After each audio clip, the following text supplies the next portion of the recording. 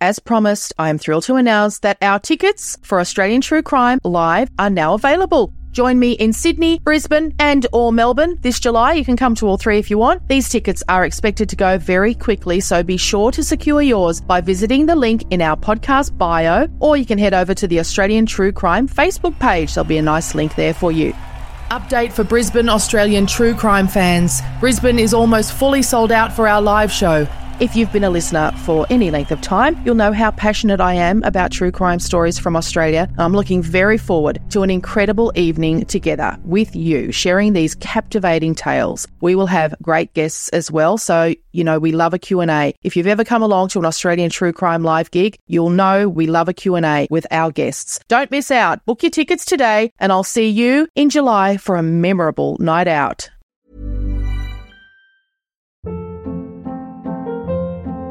Hold up. What was that? Boring. No flavor. That was as bad as those leftovers you ate all week. Keke Palmer here. And it's time to say hello to something fresh and guilt-free. Hello Fresh. Jazz up dinner with pecan-crusted chicken or garlic butter shrimp scampi. Now that's music to my mouth. Hello Fresh. Let's get this dinner party started. Discover all the delicious possibilities at HelloFresh.com.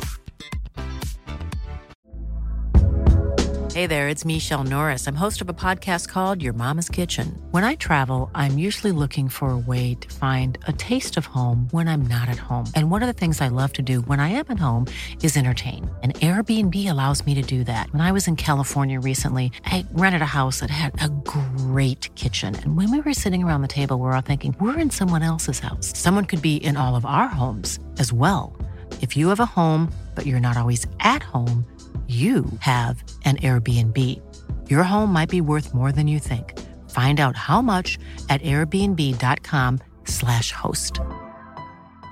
Hey, it's Ryan Reynolds, and I'm here with Keith, co-star of my upcoming film, If, only in theaters May 17th. Do you want to tell people the big news? All right, I'll do it. Sign up now and you'll get unlimited for $15 a month and 6 months of Paramount Plus Essential Plan on us. MintMobile.com/switch. Upfront payment of $45 equivalent to $15 per month. Unlimited over 40 gigabytes per month. Face lower speeds. Videos at 480p. Active Mint customers by 531.24 get 6 months of Paramount Plus Essential Plan. Auto renews after 6 months. Offer ends May 31st, 2024. Separate Paramount Plus registration required. Terms and conditions apply if rated PG. Hiring for your small business? If you're not looking for professionals on LinkedIn, you're looking in the wrong place. That's like looking for your car keys in a fish tank. LinkedIn helps you hire professionals you can't find anywhere else, even those who aren't actively searching for a new job but might be open to the perfect role. In a given month, over 70% of LinkedIn users don't even visit other leading job sites. So start looking in the right place. With LinkedIn, you can hire professionals like a professional. Post your free job on linkedin.com/achieve today.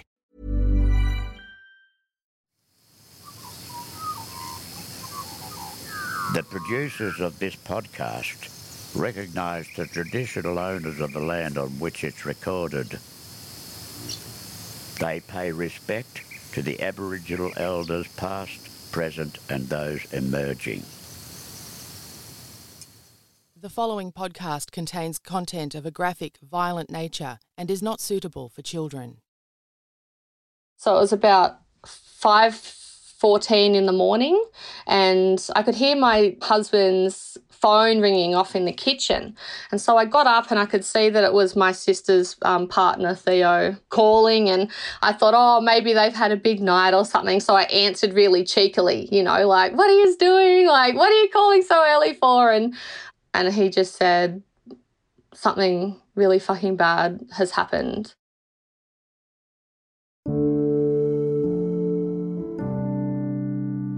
As you hear us say a lot, behind every crime is a family, friends and communities. Lucy Wessel contacted us to tell us her family story about the unforeseeable and tragic loss of her brother Andrew, the baby of their family, who is remembered by them as a kind and gentle man who loved his family, animals and nature. He was a seasoned traveller who had friends all over the world.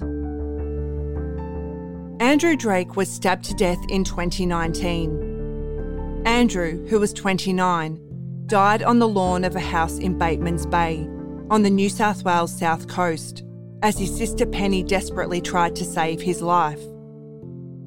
The property where he was killed was the home of the then 18-year-old Daniel Sharp, who lived with his parents David and Julie. Andrew and Penny were invited over to the house for a drink. It's the kind of thing people do to get to know their neighbours. The night turned into a nightmare, resulting in Andrew's shocking death. It's Daniel Sharp's version of what happened that night that has been put to and accepted by New South Wales Supreme Court. It's the account that has been reported by the media and is on public record. Daniel Sharp was acquitted of murder but found guilty of manslaughter by a New South Wales Supreme Court jury. It was a decision that shattered Andrew's family, and Lucy wants to tell their story, especially about what the jury didn't hear. Information that was excluded by the judge about the perpetrator, his behaviour on the day of Andrew's killing, and the shocking words he said to Andrew as he was dying. This information was later revealed publicly after the verdict. In Lucy's email to us, she said her family feels a great sense of injustice and concern that her brother's killer is now eligible for release in just a few years. Lucy is speaking up for Andrew so that his killer's claims of what happened that night are not how Andrew is portrayed. But first, Lucy tells us about Andrew and the life-changing event that happened when he was just 15. Andrew, I can safely say, was definitely the apple of my mum and dad's eye. He was the only boy. I have my older sister Louise and myself, younger sister Penny, and then Andrew. There are so many videos of Andrew that Dad took. Dad just used to follow Andrew around while he played golf. He was tiny, tiny little chubby kid with these rolls and massive cheeks. And so he'd be playing golf and like cruising down the hill on his little scooter. And yeah, he was just a really, really cool kid. And then we moved to Batemans Bay in New South Wales when I was about 13. So Andrew would have been about 7, if I do my maths correctly. And he formed some really, really, really strong friendships throughout primary school, played soccer, played rugby league, often won best and fairest because he had real grit and determination. Like he was one of those kids on the field like that just really gave it his all. At age 11, actually, he started to horse ride at a local kind of trail riding place called Billy Joe's. And he would go up and down the coast with Billy Joe to like carnivals and things and help with the horses. And but he started barrel racing at age 11. So even from a really young age, like he just had no fear. And then kind of grew into a teenager, still a really good kid, did well at school. I think in each different group, so whether it be aunties and uncles or cousins or friends or, you know, us as siblings or even from mum and dad. So for us, we would call him Bud. But growing up, because he was that roly-poly kid, he was nicknamed Blocker after Blocker Roach, and who was a footballer. And so he had Bud, Blocker, Drakey from his friends, obviously Uncle Bud from his nieces and nephews. Yeah, he had a lot of nicknames, which was really cute. But I think most commonly as he grew up, it was Bud or Buddo. Andrew was a really happy-go-lucky kid and never had anything to worry about. And then, 2005, we went to Bali and everyone except for my elder sister Louise and my younger sister Penny was there. And yeah, just having a great time kind of walking along. And yeah, we walked past a restaurant called Raja's, and a suicide bomber we didn't know until later, but he'd walked in between our family, chucked a left into the restaurant and just detonated himself. So my brother was flown across the road, like we didn't know where he was for a period of time. And was this down in Jimbaran Bay? Was that down near the beach there, or? No, it wasn't. It was actually in Kuta. So, but right. They were bombs that were kind of synchronized. So they went off at the same time, but in different locations. We were just cruising around looking for somewhere to eat, really having a fat time. Like we've got videos of, you know, even the bomber like walking in between us and chucking a left. Yeah. And then, but we're all joking and laughing but thankfully, and it's really crazy, but the people that weren't kind of projected across the road were protected by these massive pylons that were at the front of the restaurant, and which is just really freaky when you think about it. But isn't it? Some of us ran. I froze and then randomly started recording again. Wow. And then I remember looking at my dad, and he kind of stumbled a little bit and had blood coming from his neck, and others had kind of run off, but then we'd walked up a bit further after I'd come out of that initial shock, and we realised that Andrew and Daniel, the son of the other family, that they were missing. So we kind of walked back down and were screaming, for Andrew and Daniel, and then they just walked out kind of like in shock and dazed. But then when Andrew realised that, because that's when he saw Dad and saw that he was bleeding from the neck, and like Andrew quickly, grabbed a cab and put Dad in it, and together they went to the hospital. Because we know from speaking to other victims of the other Bali bombing that there's no ambulances. I was so shocked, being in Australia, I imagined emergency services are going to arrive, but they don't because it's a developing nation. And so, yeah, you got to get yourself to the hospital, right? You got to get cabs and all of that.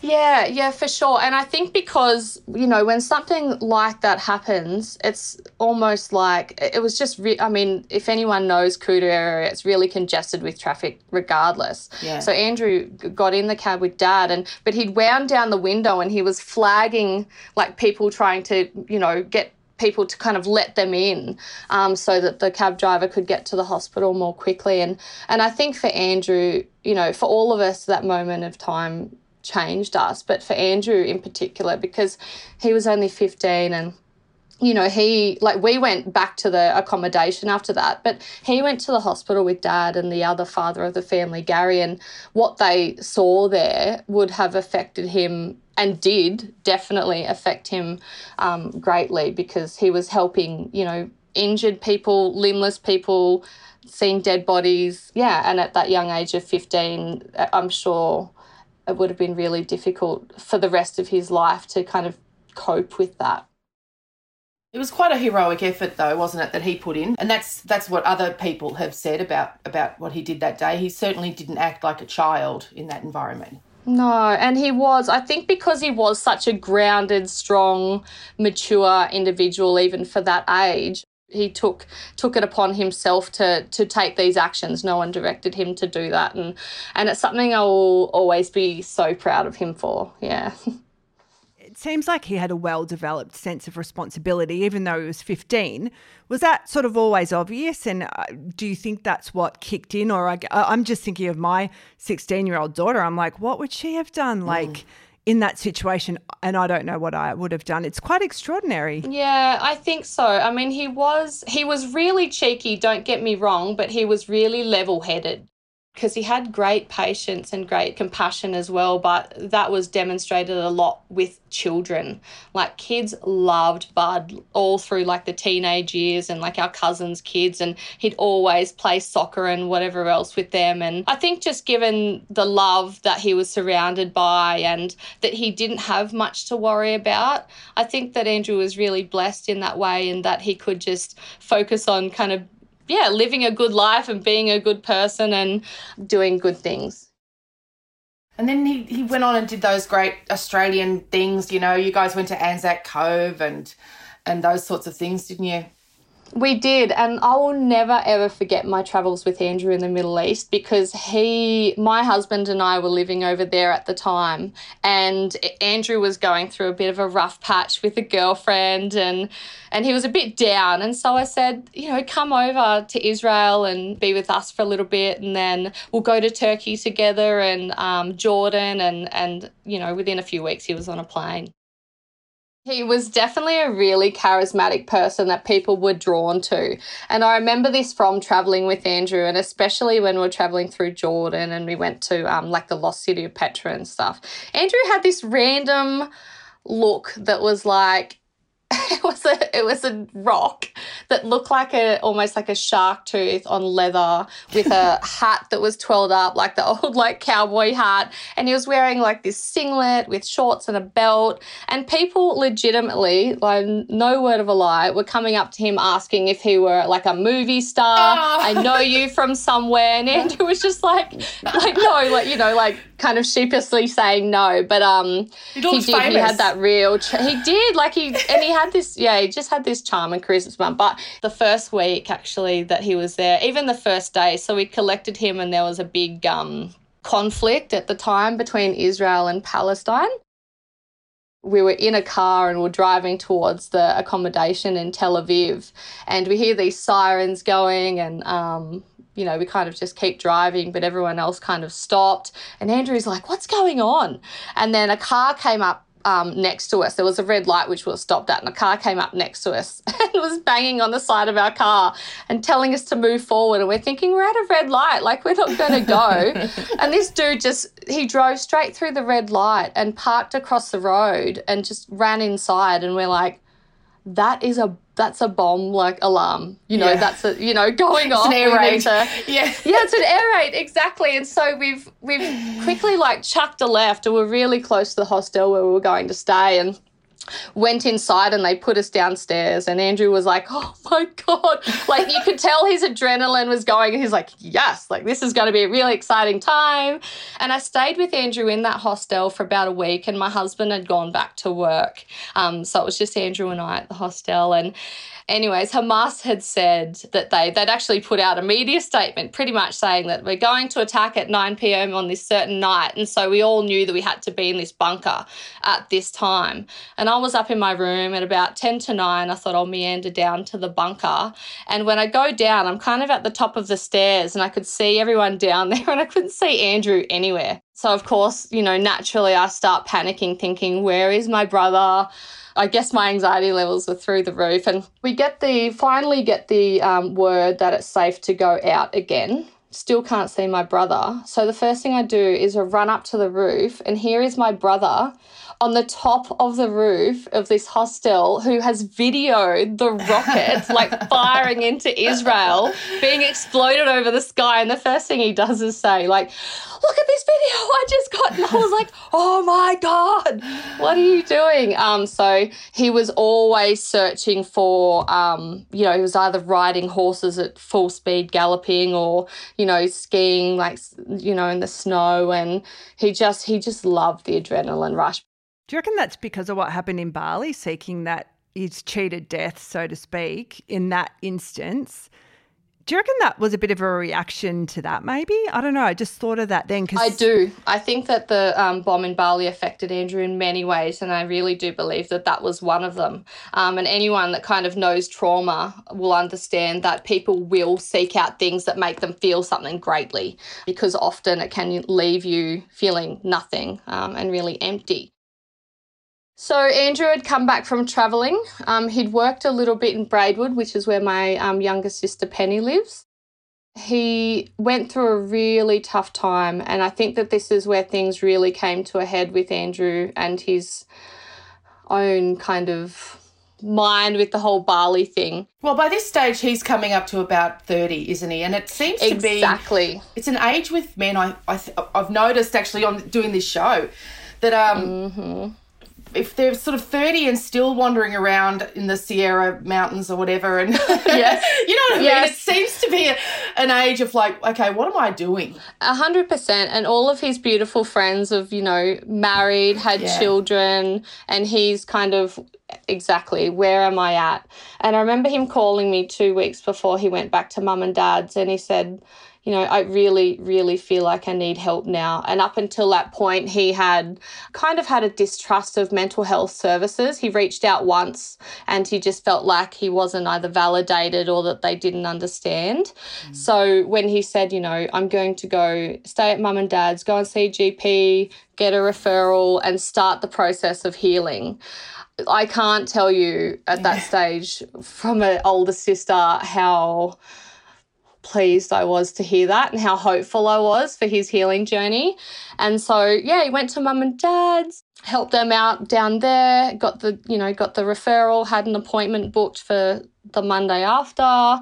They knew their neighbours there? Were they friendly, or they were just kind of acquaintances, or? They didn't know them. No. So typically Andrew, Mr. Charisma, rolls in and suddenly he's friends with the neighbours. Exactly. So Andrew, that day that he lost his life, he was down the back mowing the lawn. And Daniel, the perpetrator, was over the back fence. So we shared a back fence with Daniel and his father. And Andrew stopped the mower and said hello, introduced himself. And Andrew said something like, because he'd, told Penny this later, but he said, I met the neighbour down the back and I commented on the good music that they always play, like the 80s music and the Jimmy Barnes, and was always coming from that back shed area. And Daniel had commented to Andrew saying like, you should come over one time. So unfortunately that time happened to be that very night for the first time. Yeah. And that's where Andrew lost his life. I guess if we can take it back to that day where Andrew and Penny and Mum and Dad and Penny's partner and their little son Theo had a really, really fantastic day, and they were down at the river and they were, jumping off the rope, swing off the bridge and fishing, etc. And then had gone back, eaten some pizza, played some pool, and Dad decided to kind of call it a night. And Andrew was like, well, I've been invited over to the neighbour's house, I'm going to head over there. And Penny, of course, being an older sister, I'm not going to let you go alone. And so they yelled over the back fence and were like, hey, can we come over? And this was also documented later that a different neighbour actually heard that conversation. So it was really important to hear that they had invited them over. Yeah. So they went over together, and including Andrew's dog Jakey, because Jakey went everywhere with Andrew. So Andrew took over some bourbon. David is the father of Daniel, and David had instructed Daniel to get some glasses they had like a little bar in the shed, and he instructed Daniel to get some glasses and pour some, drinks. And Daniel was doing that and he dropped a glass and it smashed, and David, his father, berated him in front of Penny and Andrew, so they're new friends, and it just kind of went really badly from there. Okay, and you know this from Penny. Penny is the only living witness from your perspective. Yeah, and this is Daniel's version of events as well. Okay. So what happened then was Penny is very much like, our whole family, but she could see that Daniel was really upset by this, and she took Daniel outside and they were sitting on the steps together, and Daniel was having, I guess, like a heart-to-heart with Penny, saying that the relationship with his father is really rocky. And he's quite young, isn't he, at this stage? Daniel's he's 18. Oh. 18, yeah. So, and Penny was saying, he's your dad, mate, whatever it is, you guys have got to sort it out. Family's family, like kind of that's it type of thing, which is our family stance. And so they were having, this heart-to-heart, and then they heard raised voices in the shed. And so they both ran in, and Penny went in before Daniel. Penny could see that David and my brother had kind of hands not around each other's neck, but, like the scruff of the neck here, like holding each other's scruff of the shirt. And David had my brother like pinned against his workbench. So Andrew's back was kind of against this workbench.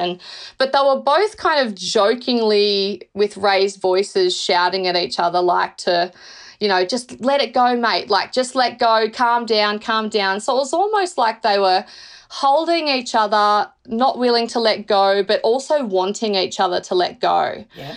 And Penny jumped in between and was trying to get Andrew's attention, Yep. And so at this stage, Penny's in between David and Andrew, and all Penny can see is Andrew. And then Penny said all of a sudden David from behind her kind of like, it wasn't slowly, but just like kind of stumbled back. Yeah. And Penny turned around, like as David's hands left Andrew's scruff, Penny turned around and saw him stumble back towards the boat and actually kind of hit the boat with his back.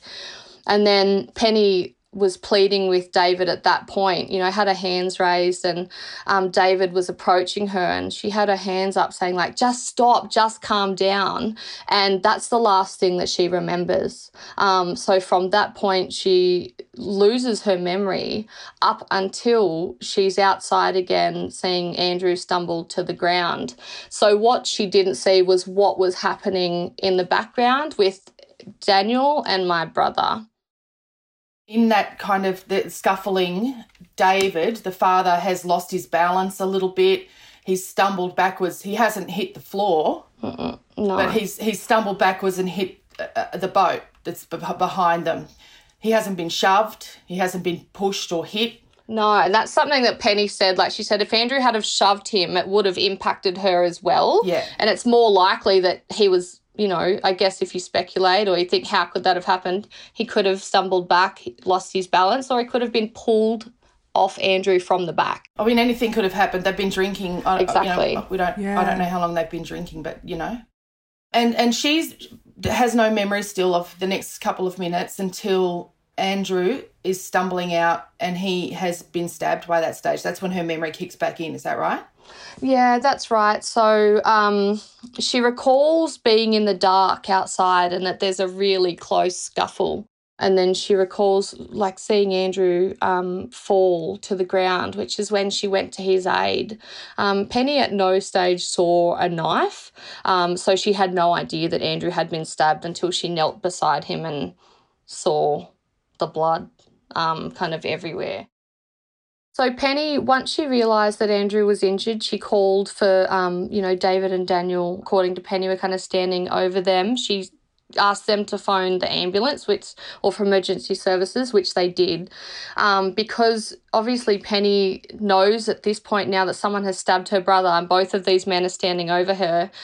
She didn't trust them to do the right thing with the phone, so she's grabbed the phone, and the emergency services are giving Penny instructions on how to try and keep Andrew alive while she's got the phone kind of pinned against her face and her shoulder, and she's trying to do compressions, all while David and Daniel, they were kind of there, and then they were coming and going throughout the process. And I can't correctly recall how long it took for emergency services to get there, maybe 15 minutes from recollection. But in this time, while Penny's trying to save Andrew's life, Daniel had gone in to his bedroom, placed the weapon, the knife, on his bed, and side by side with that, he placed the knuckle dusters on his bed as well.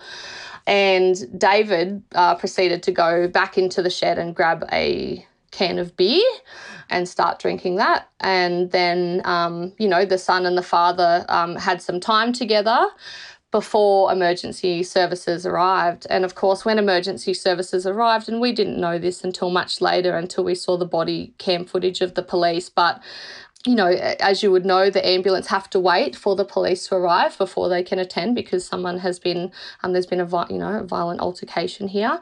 And when the police arrived, they didn't initially go straight to Penny and Andrew. They went straight to David and Daniel, because they've realised someone here has been stabbed and here are two men and we're not sure who's done this. So, yeah, Penny, you can see in the footage that Penny's in the background trying to revive Andrew still. And the police are doing their job in they need to now protect Penny and themselves and figure out who potentially has a knife here. So I guess then, ambulance attended. Penny was... Was he still alive when they got there? I don't think so. No, I think that he was pronounced dead pretty quickly. Within the 11 stab wounds that Andrew had, it was given in evidence later that one of the first at least 3 were fatal and that he would have been deemed incapacitated from that point. So, the subsequent stab wounds in the back and all of that were... all of them were unnecessary, obviously, but it definitely kind of leads into, the lack of credibility to Daniel's story about what happened. Stab wounds in the back. Yeah, and defensive wounds on his hands, his forearms, in all, severely slashed across the back of the neck. So, I guess Daniel's version, which... later did come out was that, Andrew was trying to bash him while Daniel was stabbing him. And, of course, the evidence points to or shows that actually Andrew was trying to get away from him and, in fact, moving, like, with his back away from him, trying to get away. He was trying to escape Daniel. If it's okay, I'd like to speak about the phone call and then the next day, because it was a really, really, I guess, the worst moment in my life, and I'm sure for the rest of our family and Andrew's friends in the community, it was really hard as well. But so it was about 5:14 in the morning, and I could hear, I've always got my phone on airplane mode at night. I hate being woken up, and I could hear my husband's phone ringing off in the kitchen. And so I got up and I could see that it was my sister's partner, Theo, calling, and I thought, oh, maybe they've had a big night or something. So I answered really cheekily, like, what are you doing? Like, what are you calling so early for? And he just said, something really fucking bad has happened. He said, your brother's dead and the neighbours stabbed him to death. And I remember just like screaming, what? I couldn't say anything but what? Like, what? And then he said, your sister was there, and he paused, and I remember my heart just stopping, and he said, she tried to save him. And, in my mind, I guess I was like, okay, so she's alive, but Andrew's been stabbed to death by a neighbour. And almost instantly, we only know or have a relationship with one of our neighbours. So I thought, how could that have gone so terribly wrong? And then I remember asking about, I was like, the neighbour, like, next door to mum and dad's. And Theo said, no, it was the one down the back. But at this point I'd fallen to my knees. Like, I was just shaking uncontrollably. And my husband and I packed up the car and woke the kids up and kind of just drove to Batemans Bay, and we arrived there to the police station in Batemans Bay at about just past 8 o'clock in the morning. And I remember racing in, and the people at the front desk kind of looked at me really weirdly, and they was like, can we help you? And I just said, my family are here. And they, immediately, they didn't ask any questions. They just immediately went and opened up a door, and I walked in, and I remember my mum and dad, stood up. They were opposite the door, and I gave them a cuddle, and I could kind of feel Penny's presence to the left side of me. And once I'd given mum and dad a cuddle, I looked over and I could just see Penny sitting there, like, with her head, she was just slumped, and she didn't even look like herself. Like, she was in prison greens. Of course, her clothes had been taken for forensics, and she looked like twice her size. It was almost like she'd obviously been crying so much. But, and I sat next to her and I just put my arms around her, and she just, it was like her legs, I just will never forget her legs just moving up and down like she couldn't stop moving, and she just looked at her hands the whole time. And I looked at her hands and they looked really, really dirty. And I remember thinking, like, what on earth is that? And then I looked at her feet, and that's when it hit me that is all of Andrew's blood all over her. Yeah, that was really, really hard, and I'll never forget that moment, actually.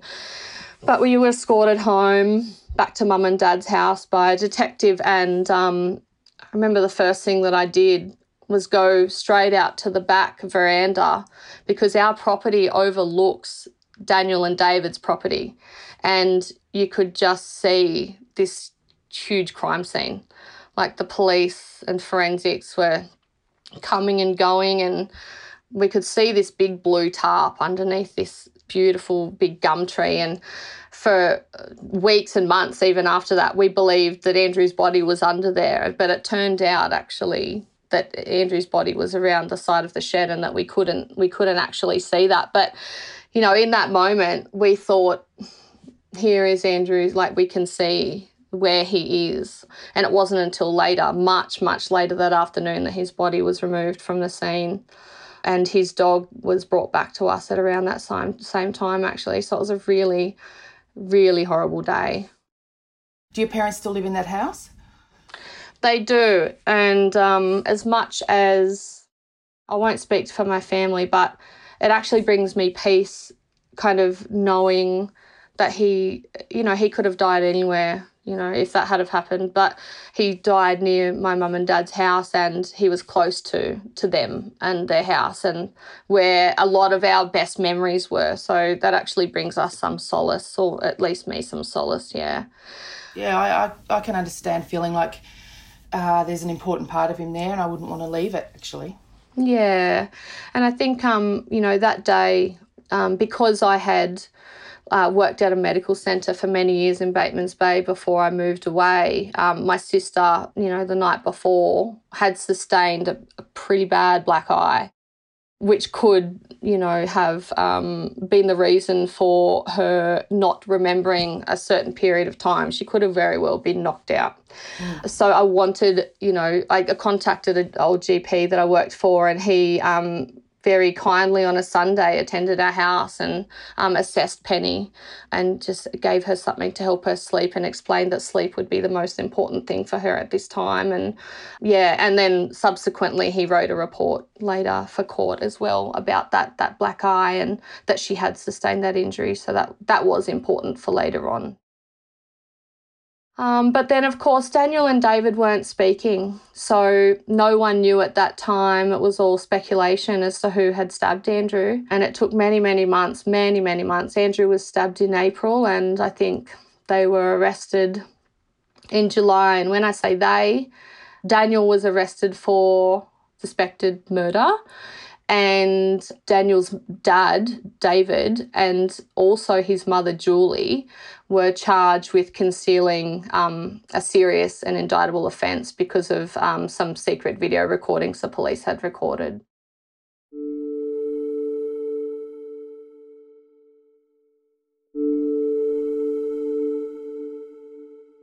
After the break, we find out about what led police to charge Daniel Sharp with murder.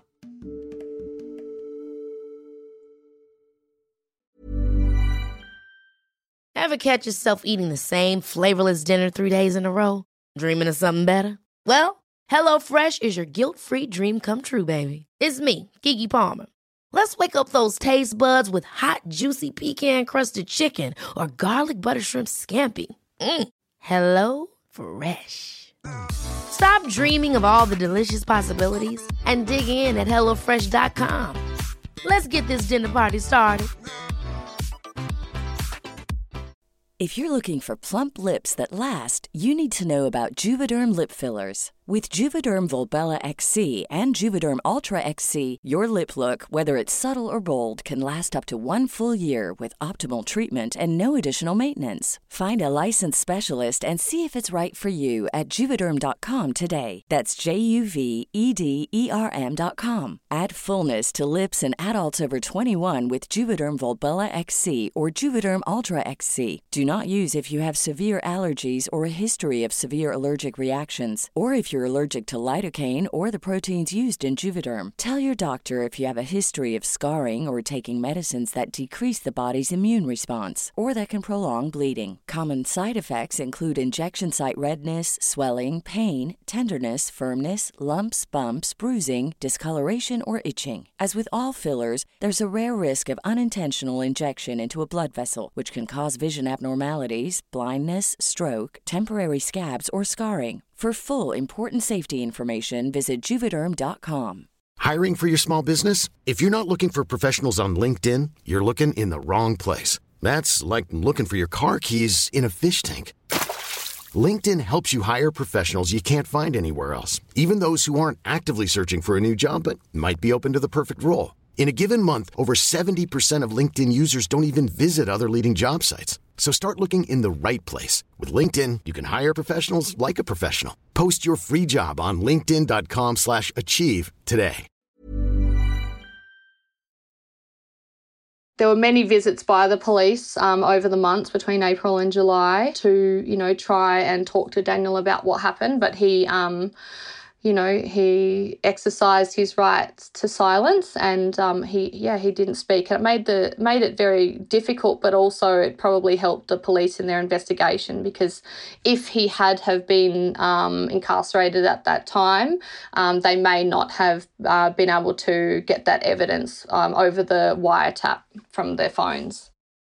They actually secured conversations between his dad and his mum and many other family members, actually. And, one of the comments the police made to us is that they've never heard such victimised people, it had all happened to them, and how dare Andrew, come to their house. And so that was really hard to hear because, of course, over those months they're, concocting this story and we all kind of started to speculate, do they actually believe this now? Like, in their own heads, is this truly what they believe? And I often think that, actually. I often wonder if people have to convince themselves of their own story for many reasons, not only to be able to then tell it back to police and in the court context, believably, but also just to be able to live with themselves, because it's such a horrible thing they've done, whether it's a bad car accident or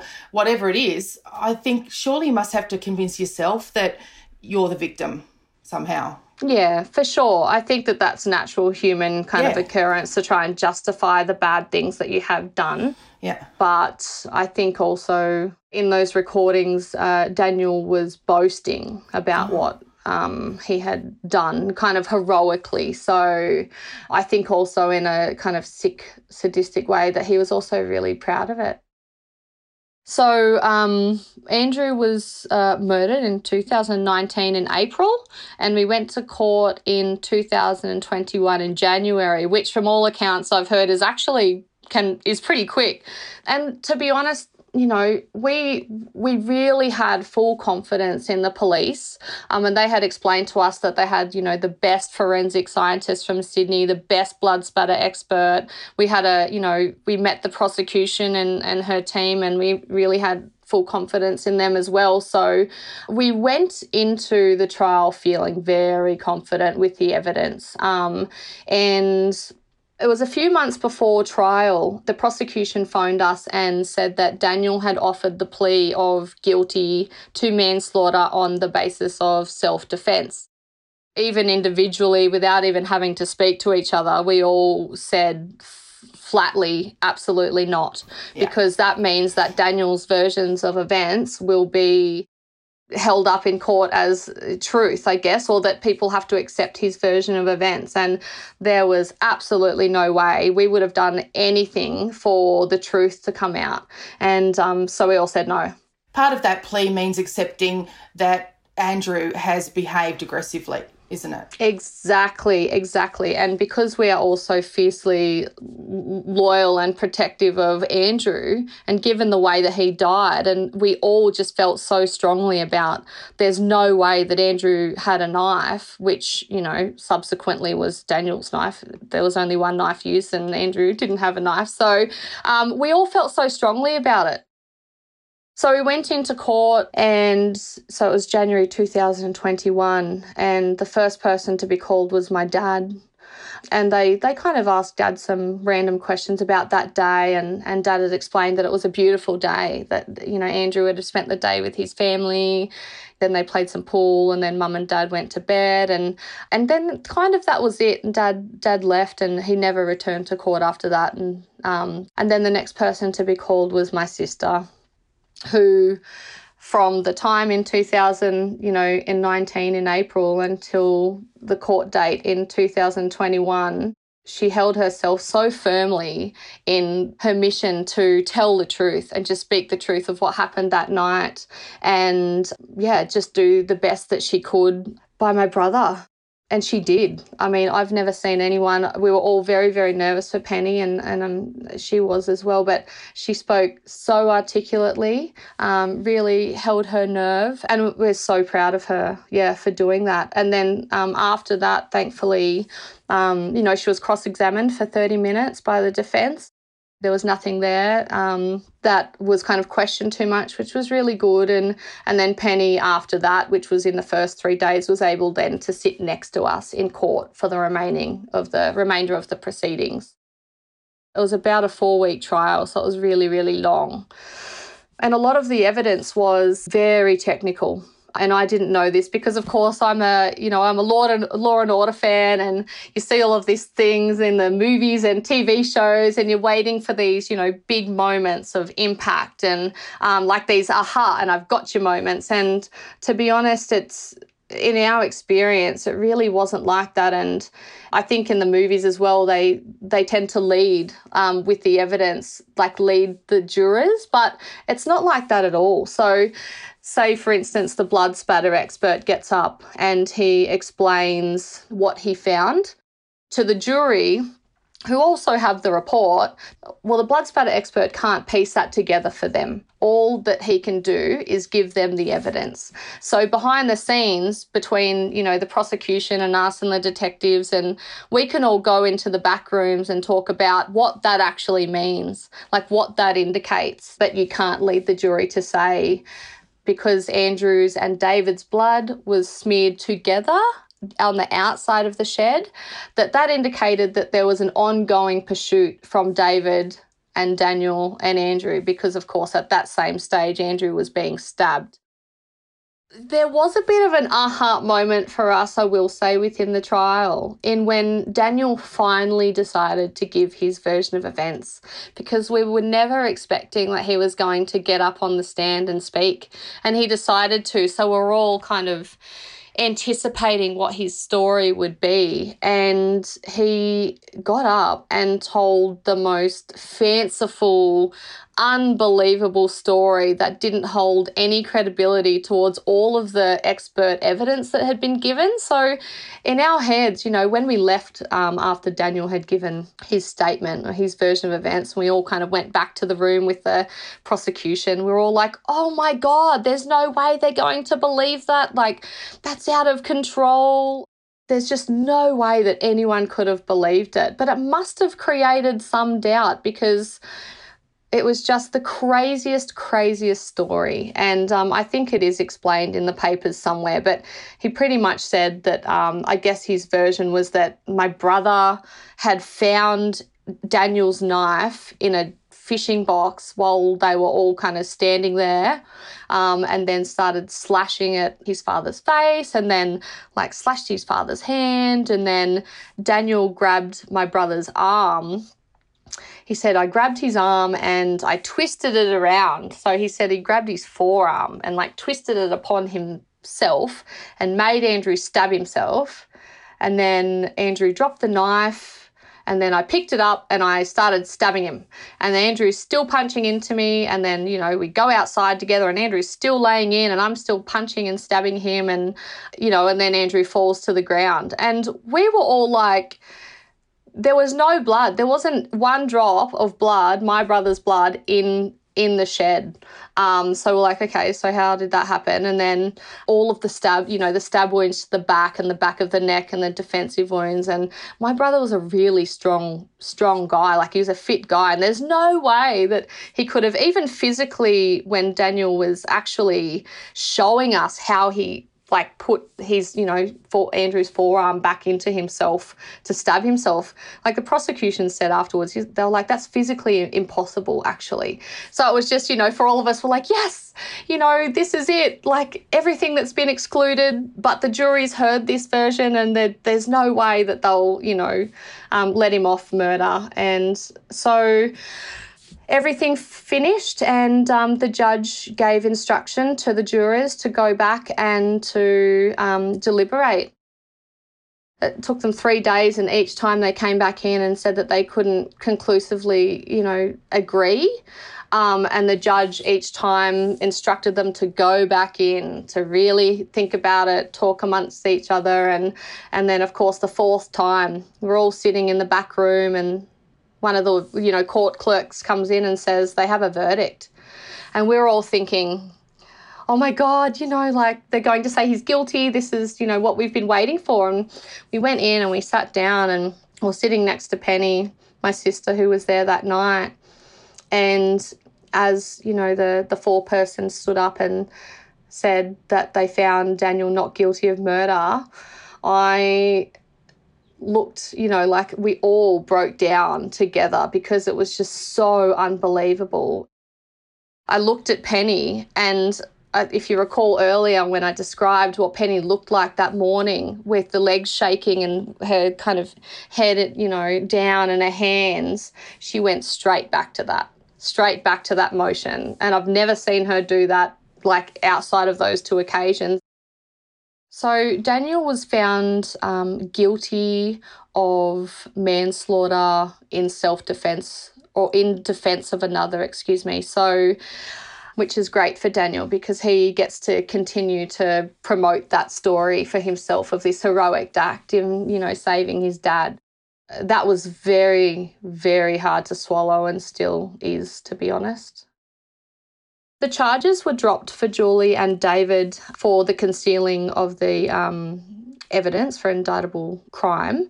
It was explained to us from the prosecution that in order to pursue those charges, they would have had to have shared critical information to the murder charges, which they did not want to do. They couldn't risk that. So they dropped David and Julie's charges, which was hard to hear, but, we understood the process and we really wanted this murder charge to stick, But Daniel, so his sentence, unfortunately, was unbelievable. It was a maximum of 7 years and 6 months with a non-probationary or a non-parole period of 4 years and 9 months. So he's actually eligible for parole in 2024, which, it happened in 2019. That's, he stabbed someone 11 times and in the back and has made up this story and has gotten off so lightly. We obviously were very emotional. We didn't say anything because, we're there kind of for Andrew. It's not our place to say anything. And, we kind of just silently got up and left.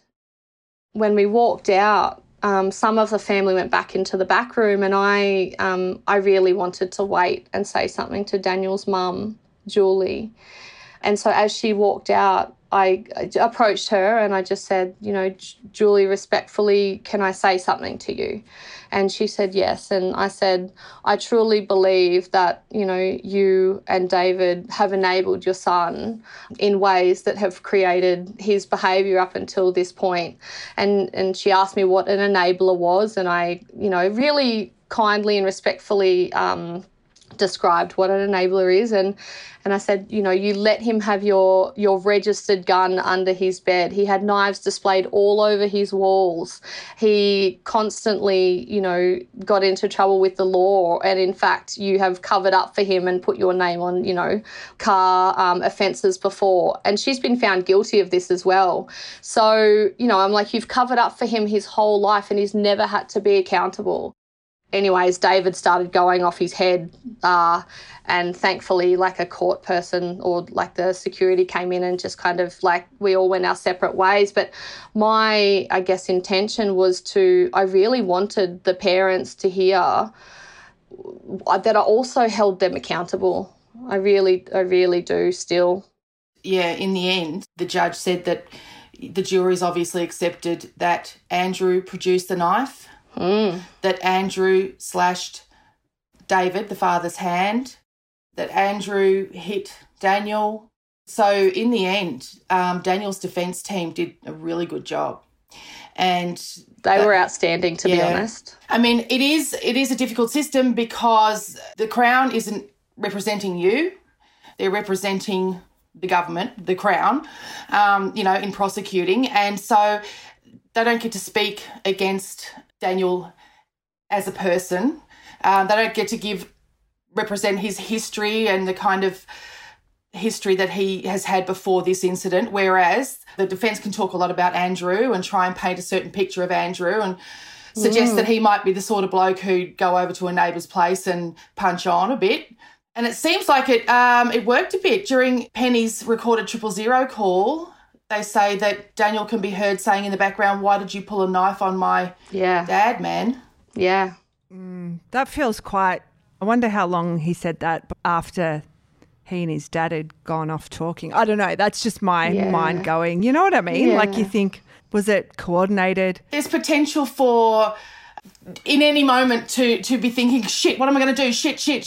Yeah. To be immediately trying to think ahead about, laying some kind of seeds for yourself. I think because Daniel wasn't intoxicated also, like his dad was heavily, heavily intoxicated. And when he was on the stand, I think his MO was, I do not recall. I don't think he actually answered anything. He just said he doesn't recall to everything, which we're not surprised because of the level of intoxication. But Daniel was sober.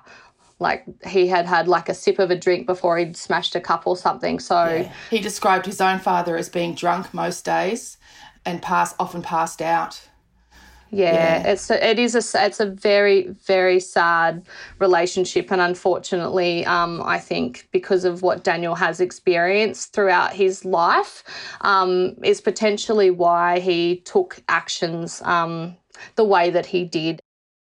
One of the biggest frustrations for us was what the jury didn't hear, because if this particular evidence had have been let into court in front of the jury, because the jury were excused at times. So we're all sitting there, we can hear the defence and the prosecution kind of arguing their cases to the judge about why or why not evidence should be submitted into court. Even pre-trial, actually, which was a pretty important point, was that a neighbour had, about 40 minutes before Andrew and Penny had arrived at Daniel and David's, had gone to the Sharp property, Daniel and David's property, and to see what the commotion was, because Daniel and David had been arguing and were really, really loud. One of the neighbours had gone over to kind of see what was going on, and Daniel had said, F the neighbours, something like this, and had gone back inside and, as the neighbour explained, had come out with what looked to be a short barrel shotgun and aimed it at the neighbour and his partner. Aimed it in their general direction, I think is how it was explained, and then he went back into the shed. Daniel went back into the shed and grabbed what the neighbour described as a hunting knife and was waving it around kind of wildly. So unfortunately, that evidence was not allowed into court. The judge, in deciding ahead of trial, he decided to exclude the evidence because he found that the apparent holding of the gun and knife were isolated acts, unaccompanied by any act of aggression. That was really, really heartbreaking for us because, like the neighbour described it as that Daniel was wired up and ready to go and had given a statement to police saying that if he had have entered that yard, if the neighbour had have entered Daniel's yard, that he would have been stabbed. So here's this young man threatening totally separate neighbours with a knife and a gun, and then 40 minutes later stabs my brother to death, and the judge saying, well, that's not related, we're not going to allow the jury to hear this, was like, took our breath away, and really had us questioning what was going on with this trial. I always think about jurors, though, the minute that case is finished, they hear that stuff.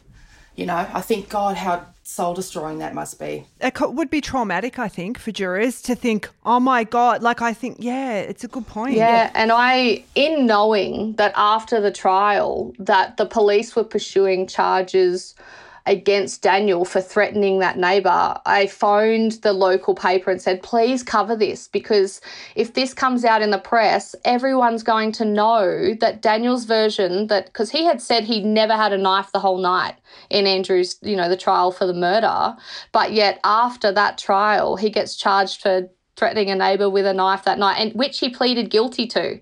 So he admitted to having a knife.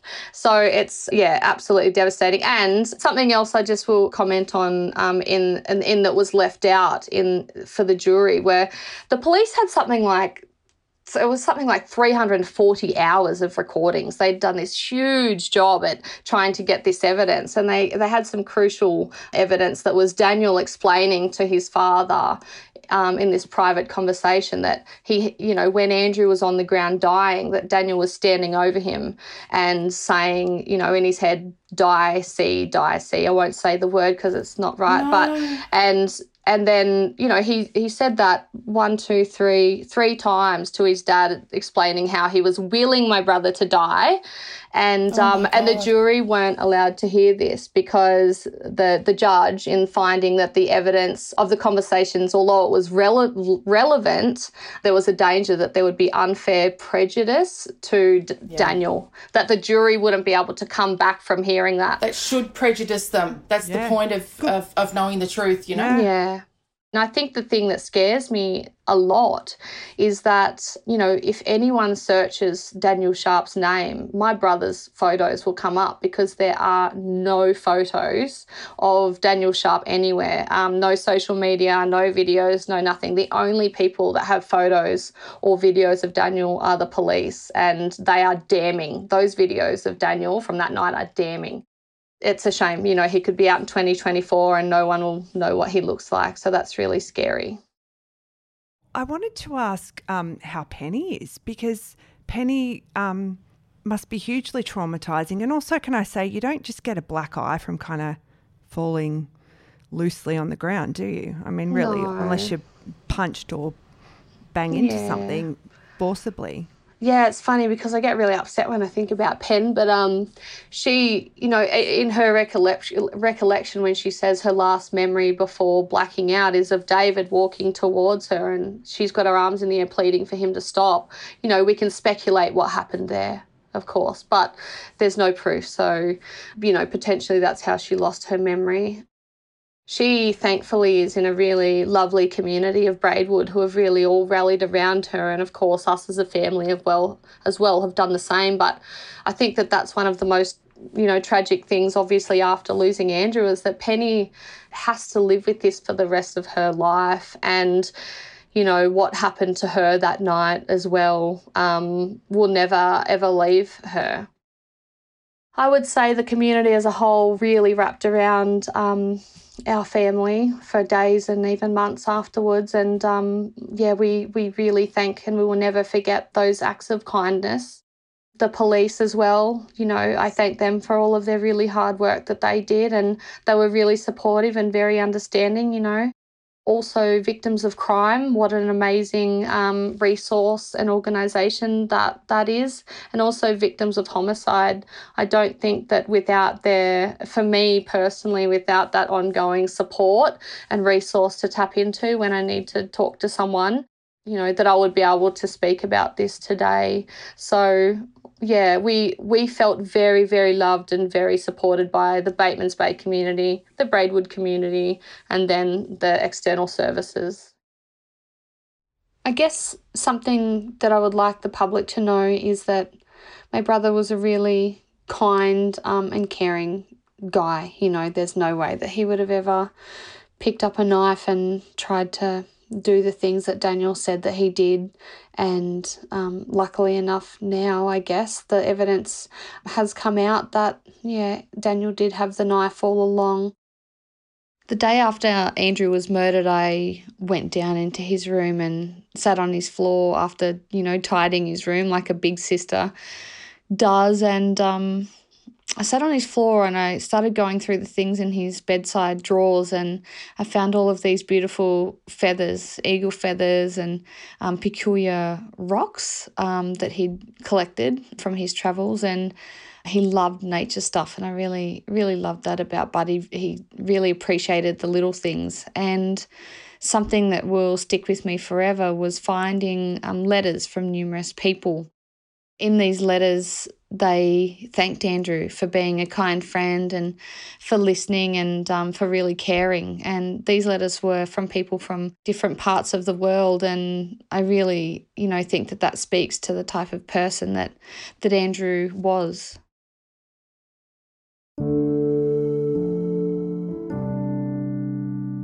Thank you to our guest, Lucy Wessel.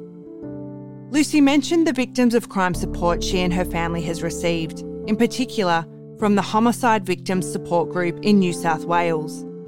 Details will be in the show notes for this episode. If you have been affected by anything discussed in this episode, you can contact Lifeline on 13 11 14, or there's 13 Yarn on 13 92 76, which is a 24/7 crisis support phone line for Aboriginal and Torres Strait Islander peoples. Thank you for listening. We'll be back next week. And thank you for downloading this episode of Australian True Crime, recorded at a Hub Australia media studio, hubaustralia.com. Find the workspace that's right for you. This has been another Smartfella production in conjunction with the Acast Creator Network.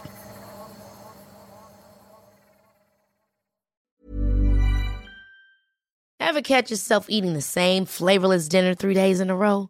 Dreaming of something better? Well, HelloFresh is your guilt-free dream come true, baby. It's me, Keke Palmer. Let's wake up those taste buds with hot, juicy pecan-crusted chicken or garlic butter shrimp scampi. Hello Fresh. Stop dreaming of all the delicious possibilities and dig in at HelloFresh.com. Let's get this dinner party started.